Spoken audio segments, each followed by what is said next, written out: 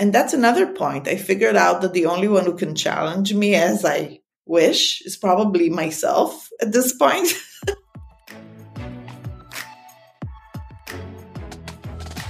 Hi, you're listening to Looks Like Work.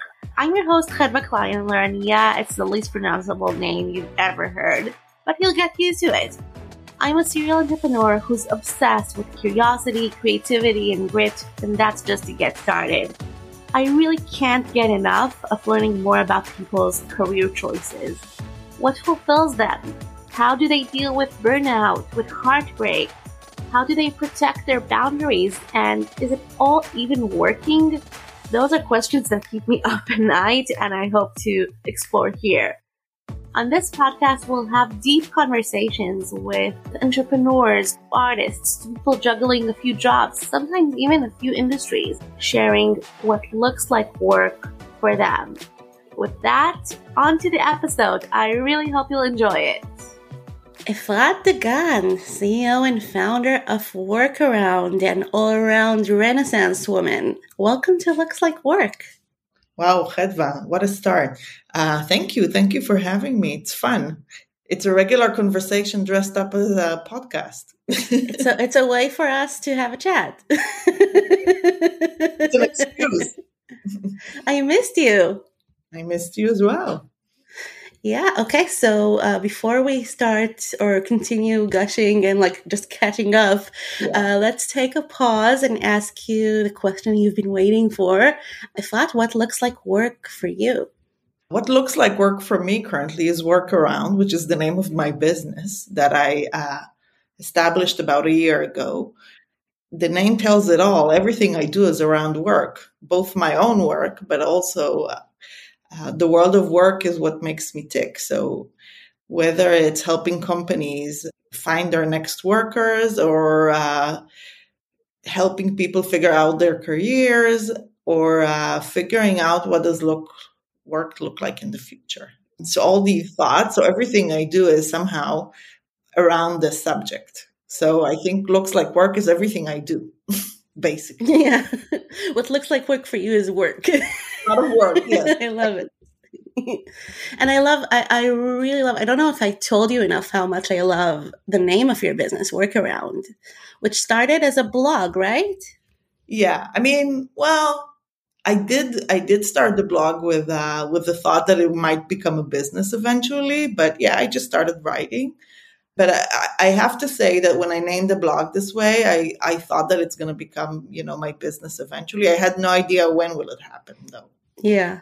So you started the blog and you started kind of consulting and doing a lot of advising and mentoring, including to me, and thank you, by the way, about that, while you were holding some really cool and really serious corporate jobs. You want to talk a little bit about your experience and what brought you here and how radically different, in a way, what you're doing in the last year has been, even though it's also in another way exactly an organic continuation of the same flow. You actually hit upon a really interesting point. And I'm not surprised. And I have thanks. to say, so basically what I did was grow organizations, managing their talent acquisition teams. I worked for Google for many years, then for Lyft, for a startup later. And then I got to think a lot about it. First of all, I thought, what am I going to do post Google? Okay, what kind of job would I like later? And it was very clear to me that at some point I would like to venture out and do something on my own. I wasn't clear on what. But also when I was in the US, it's an interesting story, actually. There are a few formative experiences that have led me here.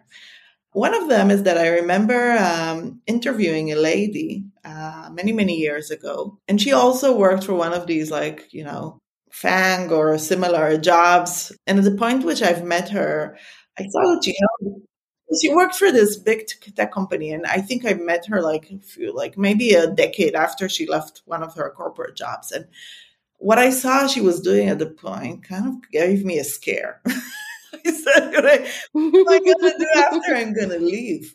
And I started thinking that I need to be really conscious about that and figure it out. Anyone, should plan what they're going to do. But like my thought is that the more I am kind of like aiming for something, the more chance it will happen. So I started thinking about it early on, maybe 5 or 6 years before I actually left my corporate job, and reading a lot of stuff. And during my years in Mountain View, so I relocated with my job to Silicon Valley and worked for Google in Mountain View. And during those years, I was involved in a program called Career Guru. And Career Guru was a program that Google had for employees to mentor other employees. And I signed up for this plan as a guru, mentoring careers for Google employees, which are always fun. And people would just sign up and come talk to me. And as part of that, they offered a coaching workshop or certification. So I went ahead and did that. And during this workshop, I learned that I can actually gig as a Googler. Now, Google would not let people work outside their day job. But this was a workaround. So this was like a fix. I love it. Actually gave me they offered the chance to actually continue and do mentorship work outside of our day job, because for the certification you need some hours as a coacher. By the way, I never chased the certification itself, but I took the recipe of how to actually be able to work outside, and started gigging outside of work as a coacher. And it was so fun because finally it felt like I did both jobs. My job was, I was already 10 years at Google. I'm not saying I didn't work hard, but I knew the job. It wasn't as strenuous as someone just starting. And in Silicon Valley, like work is more sane. So I started just, more sane than Israel for sure. Yes, probably. I started just doing this, in my free time, without having a website or doing anything, and just playing around with it and seeing how I feel. How does it feel for me? And it was so exciting. I felt like the first, payment I got as a coacher. I felt like it's like I'm young again. This is my first job and I'm earning my first dollar. And this is how it started. It started slowly. And at the beginning, I started doing it along my work. And I even took a couple of smaller organizations that, I helped their employees, to the point which, when I returned to Israel a few years later, I could actually step out of my job and have a business already that's almost ramped up. I'm not saying, it was fully ramped up, but I was already in the know of, everything about how to write a proposal, how to land a proposal, how to work with clients. Like, it wasn't fully, but I wasn't afraid of it. I already felt like I was trained in a way. So this was like sort of my... Yeah, it wasn't completely new to you. Yeah, it was sort of like a sandbox, like, Oh, I love that metaphor. It was really interesting because during my time in the US, there was a lot of talk about gig work and, how work is falling apart. It was pre the pandemic. And I actually read a lot of books about slashers and about people who are actually working in different professions and, doing different things they enjoy. And it really spoke to me because I never do one thing. I mean, even when I was in... Yeah, and I think that's a really important point to say, because it seems like you've been at Google for over a decade in the same, capacity in writing, recruiting and staffing, all of that. Looks like I'm a regular person with a regular job, right? Very, very, looks very vertical, very aligned. But then for people who actually know you and know what a persona you are in Israeli tech, and I'm sure in other ecosystems as well, you were very much an intrapreneur, because you started working at Google when they just opened their branch in Israel, and you found yourself doing a lot of things. So even though you were inside one organization for years, talking about slashers having a few different kind of jobs and recruiter / entrepreneur / mentor, you want to talk a little bit about like what you built here and how you found yourself involved, not only building stuff from scratch at Google Israel, but also mentoring startups, creating events for HR tech startups when nobody knew about HR tech? Yes. So I don't know if no one knew, but definitely weren't a lot of events or forums. This is the thing. I think because Google at the time was very open to 20% and even informally, like as long as I could do my job successfully and there was like, peace in means of my day, then I got the golden currency of being able to do other things. And I actually could, I'm going to say this carefully because it's going to sound a little bit fraud, but I also felt like I was like, doing some, entrepreneurial work while working in a very big corporate that is very corporate, but I could do it because as long as things worked and work ticked and I was doing, maybe doing more than I was expected to do, then I was allowed to, there was a lot of freedom at Google as long as you met your goals. Okay. So I could actually, do all sorts of things. So as you said, like I worked with HR tech companies as an advisor for in advisory board, informal positions, but I was still doing it. I did events.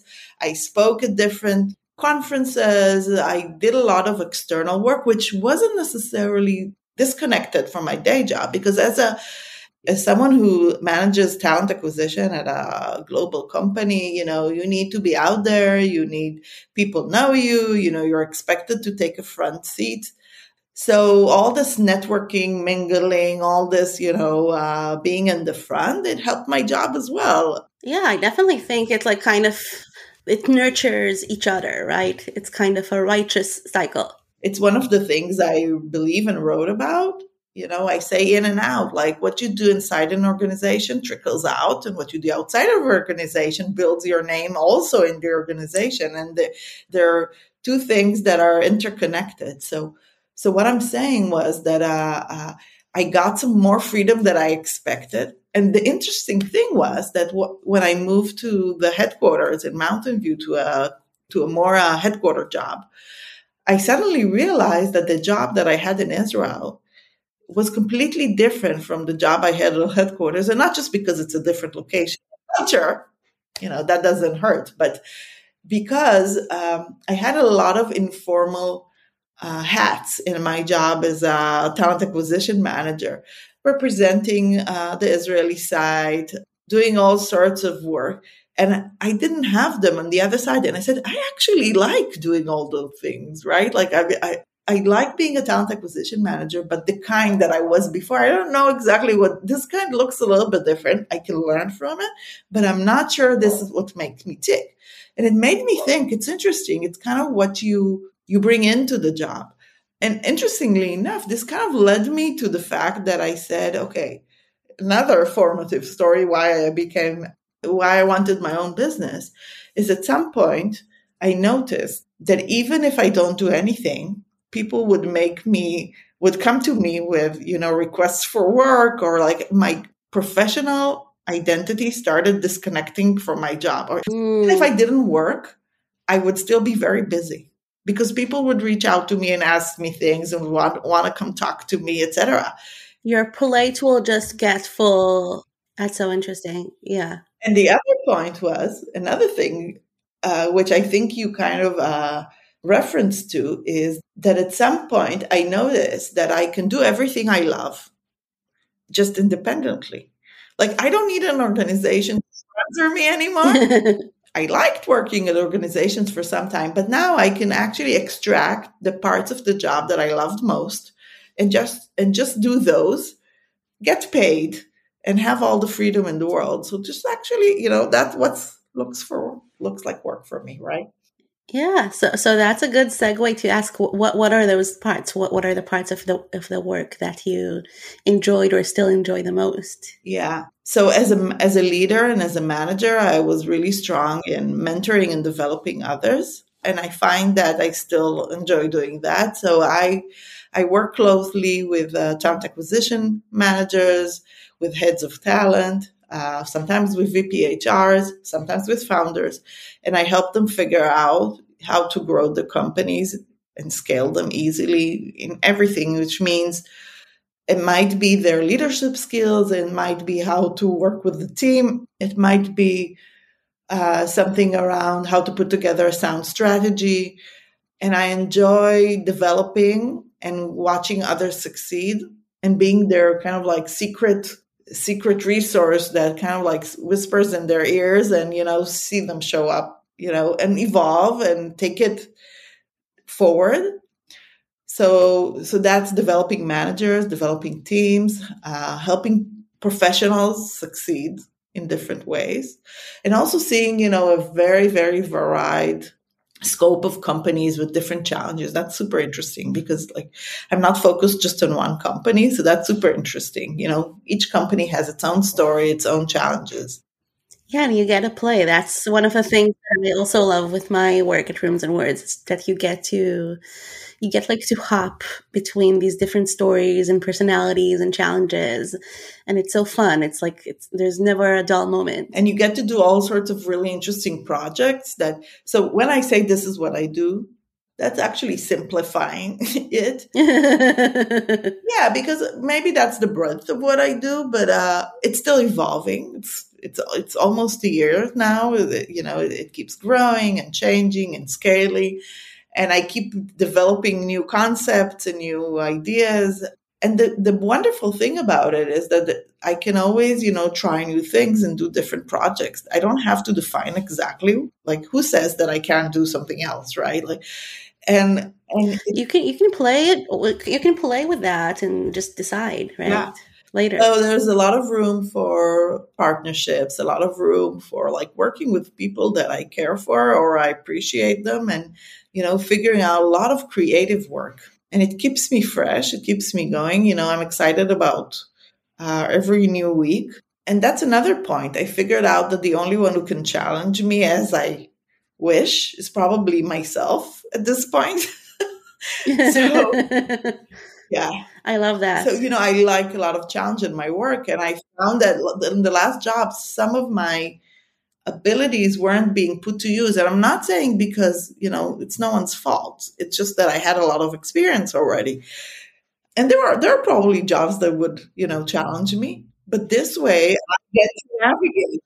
Yeah, and sometimes like an organization just isn't at the place where they need this specific capability, but it's a shame that it would go to waste. And I love that. I can really relate to what you said, though. I think like how your biggest challenger is yourself, and how you would be the most effective in pushing yourself forward. I think that is something that a lot of times goes like unspoken when it comes to building a new business or just even a new initiative or even looking for a new job, which is your forte. So you tell me, sometimes it's not just about being happy or unhappy or being challenged or unchallenged. It's about like really feeling like you're growing, not only in order to go to the next step or rung in the corporate ladder, but in order to feel fulfilled and just like interested, right? Yeah. I mean, this way I can learn anything I want, just try new things. At any given moment, I have a few things on the back burner, just how I operate. And, it's fun to think things come to life. And it's great to see, how things, evolve. And I'm sure that, in a year or in 2 years, I'm still going to find a lot of stuff to do. And, it's like an evolution. But being a business owner adds another layer of challenge, right? Like figuring out, how to work, how to scale, etc.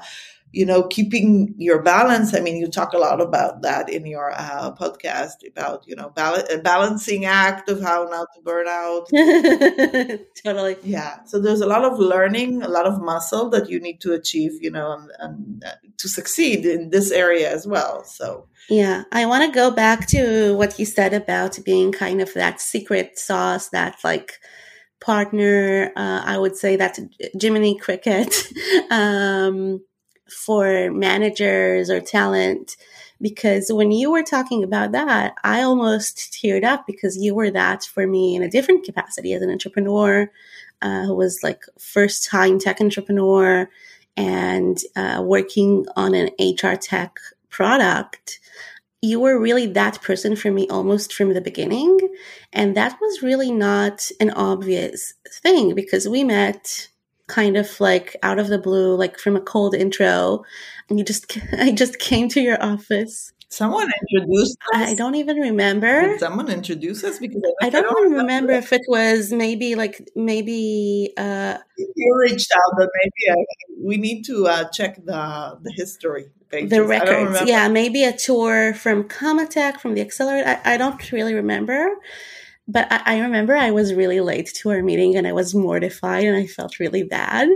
And I was like super scared. I was like meeting this like scary senior like role person. Scary HR. Yeah, scary HR at Google and like these like very intimidating offices. And I was sitting outside. Like I was late, but you let me also wait for a while.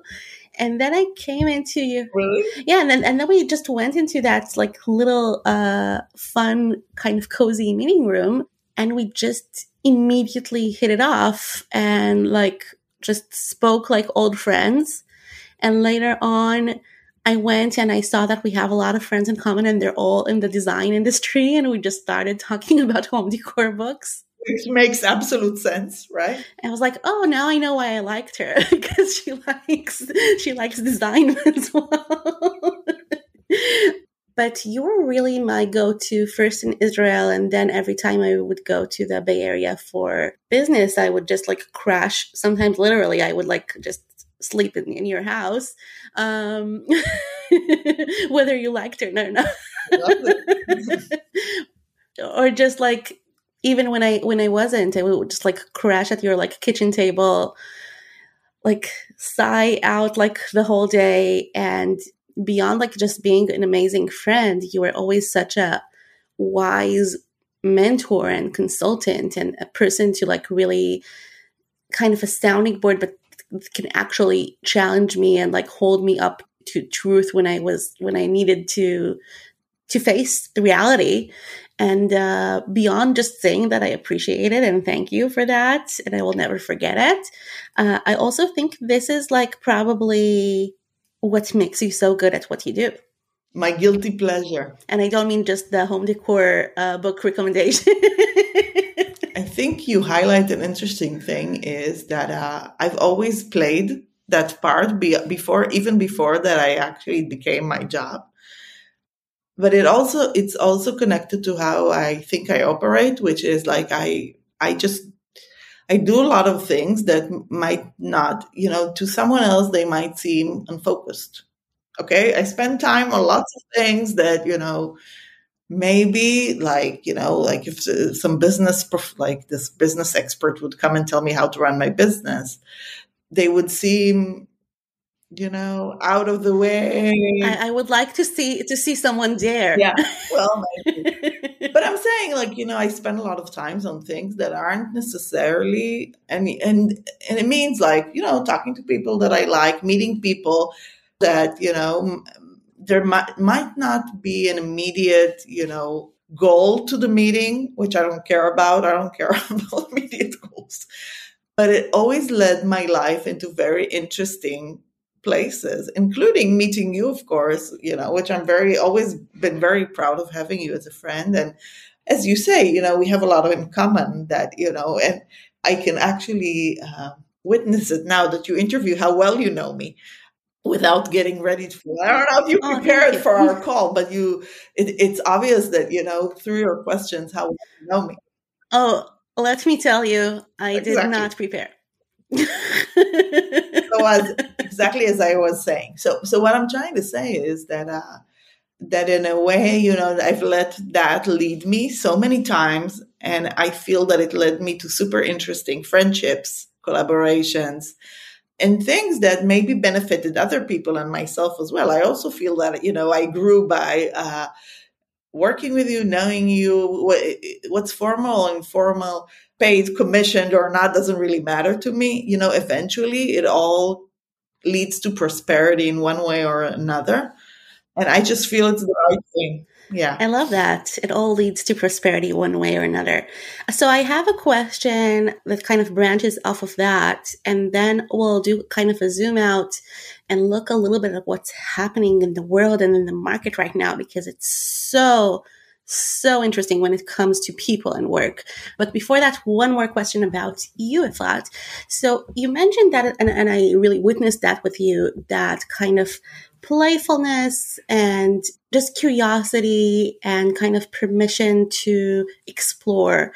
And I'm wondering, because on the one hand, it seems like, it would be like very intuitive to say as a business owner, you have more freedom to do that, right? On the other hand, knowing you, and also like in general, actually, I think sometimes, when you're in a larger organization, especially a corporate, and you have like kind of this very big umbrella of what you do, it's easier to do that, right? Because you're also not like, okay, I'm exploring that, but I still need to know like how much money I'm going to bring in at the end of the month, or just like, is this the right goal for my business? So would you say, how is this different between corporate and business ownership, if at all? It's super interesting. First of all, not all corporates are like this. Some people work, they don't have a minute a day. I think I always had a very healthy ability to balance. Even as a corporate executive, I stepped out when I needed to. I said so before. I think it has to do something with the ability to plan and to strategize and to be able to do your job. In a way, I say, like if you achieve your job, you get freedom, right? Like if you will you will underperform, you will have to work longer hours. Now it's easier said than done, but I'm just saying, like in my mind, I will always figure out what would help me. And it also serves me now in a way. So what I'm saying, I agree with you. If you get a salary, you're a salaried employee, you get your salary once a month, you maybe can, well, in some jobs, maybe you can take some time away to do some other stuff. And it takes, I think, some practice. Of course, as an entrepreneur, you have to go through that time equals money equation that you start getting used to. Like, if I'm not working, I'm not earning. But I think that's just an early concept. I think the more you get into it, you learn that. I think one of the things someone told me as I was considering venturing out as an entrepreneur, someone told me that actually you can max your potential in a much bigger way as an entrepreneur. You can earn, just as well as you did as a salaried employee, but you can also make much more. Like there's no limit, right? Right. So I think learning how to scale, learning how to delegate, it's a journey, right? Like I think at the beginning, of course, like, you need to find that balance of, how much time to put into the business, what's taking away from your time, bring some focus in, of course, figuring out what brings you joy. And I'm referencing, of course, your passion and what are you not very good at. But then eventually, it's a learning curve, right? And at some point, I'm sure that I'm going to find again that balance. And I'm not saying it's gone completely. I do take some time away because I would not survive if I won't, to just do things that I love that aren't work. But I think that it's a learning curve and it is possible even as a business owner, but it takes some attention and intent, and it takes some learning. I do read and listen and think about it and learn from, all sorts of people that have gone through this path before to really understand, how to put, one foot in front of the other and evolve, because it's not just doing this work for the sake of it. I want to actually do it better, do it, make it more successful, enjoy it more, have more fun with it. Yes, speaking of challenging yourself, like push yourself to enjoy it, to push yourself to like I had take it to the I had a max. conversation with one of my a lot of my ex bosses all became entrepreneurs. for me. So I had a conversation with one of them, and I remember as I was considering it, he said, "Do you want like a lifestyle business, or do you want to actually make a business out of it?" Right? Like, and I didn't know the answer, but as time passes, I realized that like I don't want it to be stale. That would Hmm. actually, provide the challenge through time. Oh, wow. We have so much to talk about on our next coffee meeting. So, just to unpack a Yes, little bit, this podcast is not going to be enough. yeah, we have to. We really, really have to have like a lunch soon. But basically, there's so much to unpack here. First of all, lifestyle business. I completely understand what he said, and I completely relate to you. But I also think that lifestyle businesses are getting like they need to get better branding because that's completely okay. And I also completely relate because I'm at this point where, my business is a year older than yours, I believe, like 2 years old. And it's like very much started. And by the way, it started very much thanks in part to your advice because I was kind of spinning out after having to close Emerge. And I was like, what do I do? What do I do? And you said, like, just start doing stuff that you're good at and that you like, and it will get to you. You don't have to make this huge life shattering decision. And once I relaxed and just did the work, I was like, oh, I'm actually really enjoying it. I'm actually really good at it. So it started very much as like just, Wow. yeah, I am. So it started as like this place to rest, kind of professional, work, but rest while working after these like few years where I was like constantly on the edge of my ability and beyond. So it was almost like finding the comfort zone for me professionally, which is very, very different and weird for me. But then, as you know, and as I think you can also relate, I love challenging myself and I love learning. So then, like, if I don't want to it's to be stale and I do want to scale, it's always, this is like where the questions comes back. Like, how do I challenge myself and how do I learn and I stretch and I grow?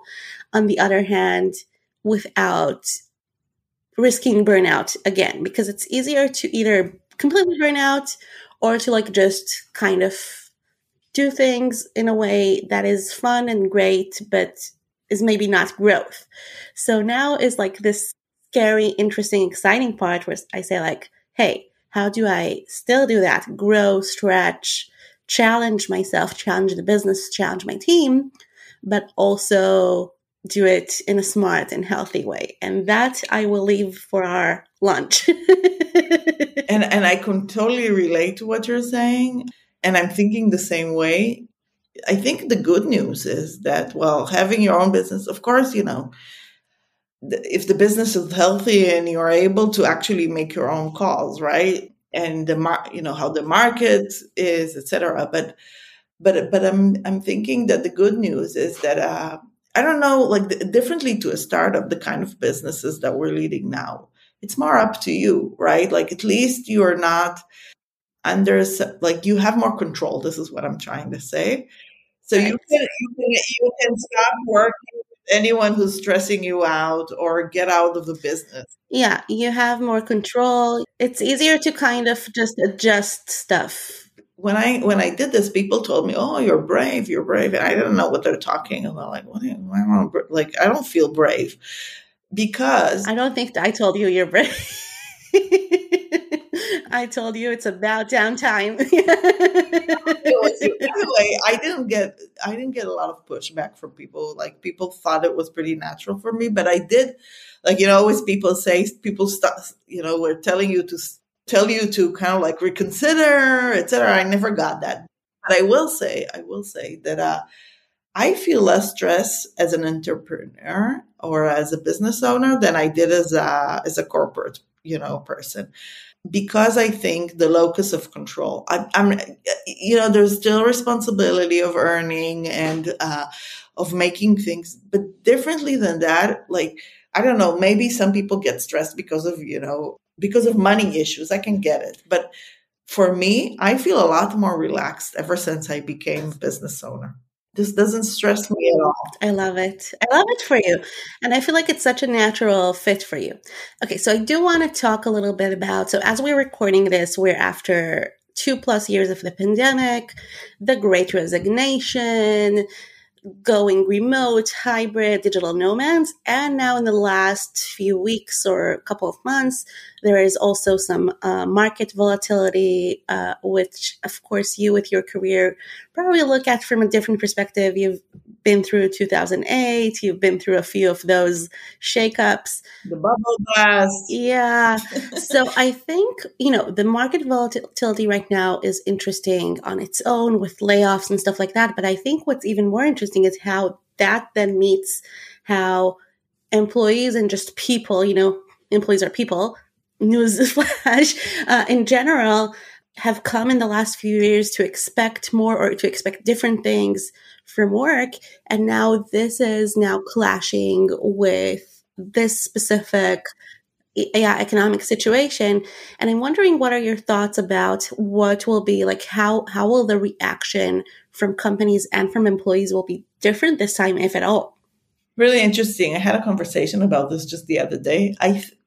This is my own belief. Like, I don't have anything, like, it's not research and I don't have anything to base it on. It's just my own hunch. I don't think we're going back to the way we were before. And the reason is simple. We've learned a new skill. We found out a new option. And once we learn that, it will always be something that exists in our realm of, how we think about things, and yes, employers, Elon Musk and others are going to try and push the office. And yes, maybe economy is going to soften. And we all know first of all, the demand, at least in the tech world, for talent isn't gone, even with some of the companies scaling down. And, there are more years of growth than years of downturns, just, statistically speaking.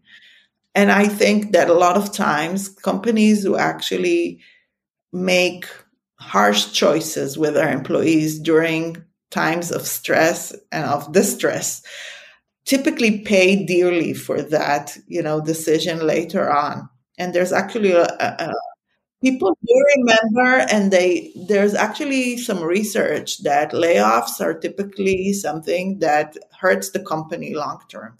And you have to be very thoughtful before, you decide to act this way. I'm not saying, if your business doesn't survive, maybe you have to, but I'm just saying you need to be thoughtful. And there are other maybe acts that you can take or measures before actually cutting down, or if you grow very quickly and then, downsize very quickly. Now, typically these kind of companies, they do not perform well later on. And of course, we're talking about this statistically. But what I'm trying to say is, I think that in any case, we're never going to go back to the office full time to the way we worked before. And employees do have still more power. It's not just about, when supply and demand affects the market, but it's not just that. The whole way things are built now, with social and how views are created and how people influence each other, etc. The employees are more empowered than they were like 20 years ago because they know more, they are more exposed to things, and also they've changed. This pandemic was long enough for people to just change their preferences, to change how they think, and they have more power in the equation, not just because of who pays the money. So of course, in the short term, they might have to, go back to the office, etc. But I think, when people learn a new skill or taste a new kind of reality, I even see it myself when I have to decide whether I meet someone and drive to, be in traffic 2 hours for a face-to-face meeting or have the option, especially when, I get paid for my priorities shift. Yeah, I think it's a shift. And I don't think it's gonna, I think it might, just like the market soften a little for a while, but I don't think it's anywhere near to change everything. So even as the market might go into being like an employer's market for a while, there's some power that employees will not give away. or not, at least not not permanently. It's funny. It's like having this employer market is like a wet dream of people, like, but I don't think it's coming back. I'm sorry. I don't think it's coming back anytime soon. I think it has to do with, the change of the world of work. I think it's like we're no longer in the industrial age. It's like we've come away from that, and it's more about people valuing more flexibility and freedom, and having to do with a lot of deeper changes in society. I mean, the Great Resignation and everything it's a change in people's preferences, lifestyle, and of course, the things I'm saying, they're privileged in a way. It doesn't have to do with, but even people who are lower wage employees have decided to move away from the job, even when they didn't have, another option. Yeah, and also there are always, like, not always, it's definitely, as you said, a privileged standpoint, but there are different options that didn't necessarily exist 20 years ago where people can be gig workers. If they're not super happy with the other alternative, they sometimes will choose something that's just less traditional and make it work and make the money come in while they're kind of holding their standards on the job market, right? And look at us, Hedva, both of us, right? Like we stepped away from, like, you were an entrepreneur anyway, but I mean, we decided we want to work on our own. Today, the threshold for working on your own is much easier than it was. All you need is a computer, some Wi-Fi, and, of course, a few more things. Totally. But what I'm saying is that people have more options. This is what you're saying. It's easier. And I admit part of my wanting to step away from my job was freedom. Like I felt like, I didn't want to go, like I didn't want someone telling me how many times I need to go back to the office. Why should someone tell me? I want to decide when I want to work from home or not. No, totally. And I'm always inspired by my team because they're all freelancers and part-time, and they, like, each of them handles her work-life balance so differently. Some of them are completely digital nomads, like really spending different months in different places in the world. Some of them will combine, they will work with me, but also with other clients. Some of them will work with me, but then on their spare time, maybe volunteer or do other things. And I constantly look up to them because it's so interesting to see, like, this group of 8 women who are working on the same thing, so to speak, but are, like, really speaking about freedom, as you said, like each have, like, such different degrees to which, like, how they express their freedom and flexibility. Absolutely. And a couple of things relating to what you just said.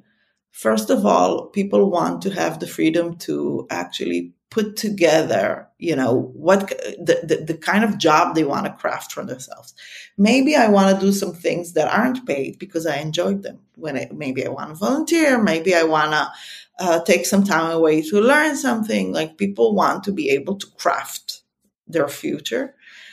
And there's also maybe jobs that are more open or more compatible with, like being almost like a turtle with your with your job on your back instead. I love that. Some jobs do not have that kind of privilege, right? Maybe if you're a doctor, you have to go to the hospital, well, maybe, there's some telemedicine today, but still, like, I think that, people are maybe going to choose their profession or their work according to how much flexibility it gives them, and flexibility on many axes. It's not just being at the office or out of the office. It can be many different things, right? Like hours. It can be who you work with, etc. It could be like working synchronously or asynchronously, which is huge, especially for introverts, I think. No, it's not going away. I'm wondering, I can't like wrap this up without talking about what's on the news this week with the SCOTUS overturning Roe v. Wade, and specifically how companies are kind of reacting to this. And this is super interesting because on the one hand, my liberal self is like, wow, way to go. On the other hand, it's also kind of scary having companies really involved in your personal, right, health situation, and very, very personal. I don't know if I trust those big companies to, to not use it against women, because we know that companies are not very good at not using stuff against women. Any thoughts about this reaction? It's kind of an HR/PR thing. Yeah, I was going to say the same. It feels a little bit populistic to me. And it's kind of sad that, companies have to step up. Or sometimes you think about how companies are becoming more powerful than states, in what they're able to achieve. I kind of wonder, like, who's going to use this? Who's going to use this ticket? I kind of cringed. I cringed towards the whole subject. It's kind of like, it's terrible. And the fact that, employers are being the omnipotent, provider of fertility. I get out of our organs. Yeah, I think, in general. I feel cynical. I wanted to say, the only thing I wanted to say, Chadva, is that I feel that sometimes these decisions are made from maybe they don't want to lose talent that will migrate out of these countries. So sometimes immigration considerations or understanding of how it affects, like if people are going to move to another country because of this, so they want to eliminate that, and and maybe they want to do good, but it comes across a little bit cynical. Yeah, I completely agree. I think it's good that they stand up and they, against this, and that they have a say, even though that always makes me cringe, because what happens if the company is then like on the other side of things? Like, how would it make, it's a little problematic. But also the entire thing of like the US, where people are reliant on their employer for healthcare in general, not only in this situation, is so problematic. And I think this really takes it to another level.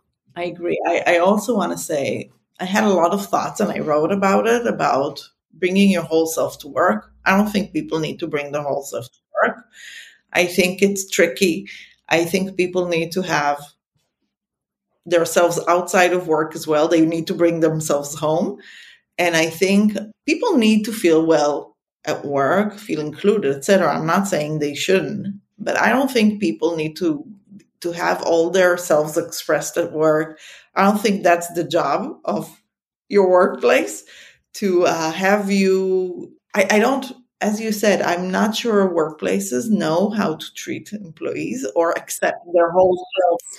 Exactly. And a workplace isn't a state. It's not a country. If something goes wrong, or if someone, if the management changes and there's someone cynical, or, who has like different ideas about privacy and trust, gets a hold of your details, it's very, very dangerous. It's exactly that, advice. It's not your family, and there's no reason you're going to invest 100% of yourself at work, even if it's a really good job, because you need to have your own standing, your own base that is out, because work is something transitional.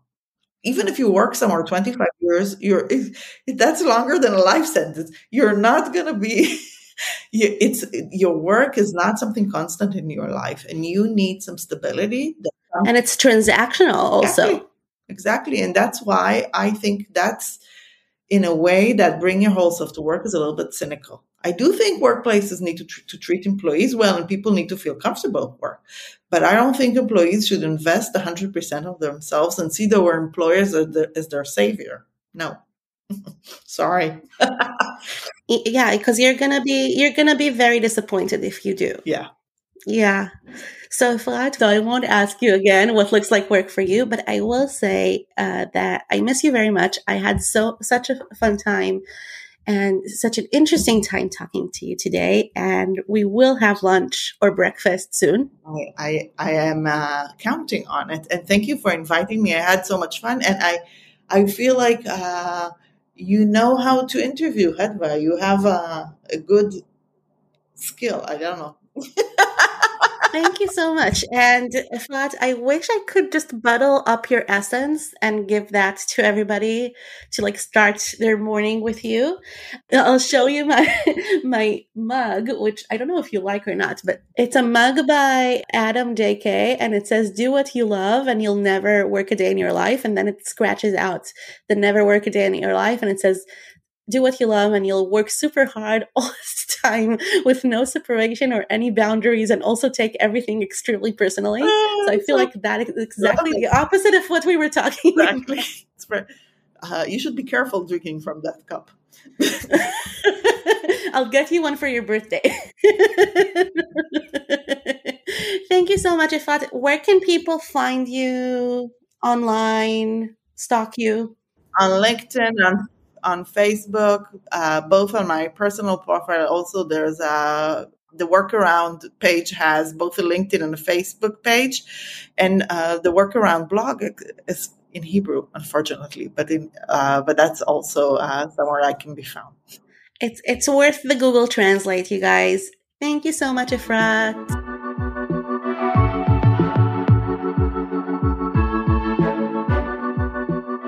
Hey, it's me again. So we're doing this new thing where I'll be hopping up after each interview and just sharing some thoughts and feelings about it. First of all, how amazing is Efrat? Wow. When I say I wish we could bottle our essence and just give it to everyone, I really mean it. And I mean it for us, just as people. And I also mean it as like, how amazing would it be if we could give that to our managers, organizations, employers, etc. How amazing would life would be? So definitely look Efrat up. Most of her writing these days is in Hebrew, but you can scroll down or you can just use Google Translate and try to decipher what she says because I mean it. It's really worth it. She has been very, very modest in this episode. Efrat was she kind of still is the mayor of tech in Israel. When accelerators like startup accelerators and programs would do tours of the Google offices or just like kind of help out startup founders and have them meet key people in the tech ecosystem. Efrat would be high up on that list. And that isn't very common for someone in HR and specifically in recruiting. And I feel like, I have like this recurring question about burnout, which I've been phasing out a little bit just in order to keep things interesting and fresh. But this is something that I didn't even feel the need to ask Efrat because whether she was, whether she's in corporate, whether she's in a startup, whether she's in Israel or in the Bay Area, whether she's like her own thing. I always got the sense from Efrat that she just has this strong, balanced core that isn't kind of waiting. It's not going anywhere. Just a very, very strong, calm sense of self that I wish, like I said, that we could all bottle and drink with our coffee or use it as a face oil or something. So this is a question I will leave to you at the end of this episode is what do you think would be the ingredients for that? Like what could be helpful to have that strong, unbudging sense of self no matter where you are at work? Think about it. I will for sure. Okay, take care. See ya. Thank you for listening to Looks Like Work. You can find resources, links, and of course the episode's show notes at roomsandwords.com. That's rooms, like a room, and words, and like an and.com. And if you enjoyed this episode, I really, really hope that you'll like my newsletter too. My newsletter is something that I send out every week, and I share thoughts, links, books, and just other things that I find thought-provoking, interesting, somehow contributing to these conversations that we're having here, or sometimes just joyously distracting. Again, the newsletter is sent out every week, and you can find the link to sign up on my website at roomsandwords.com. And I really hope to see you there, and of course to see you here next week. Have a good one.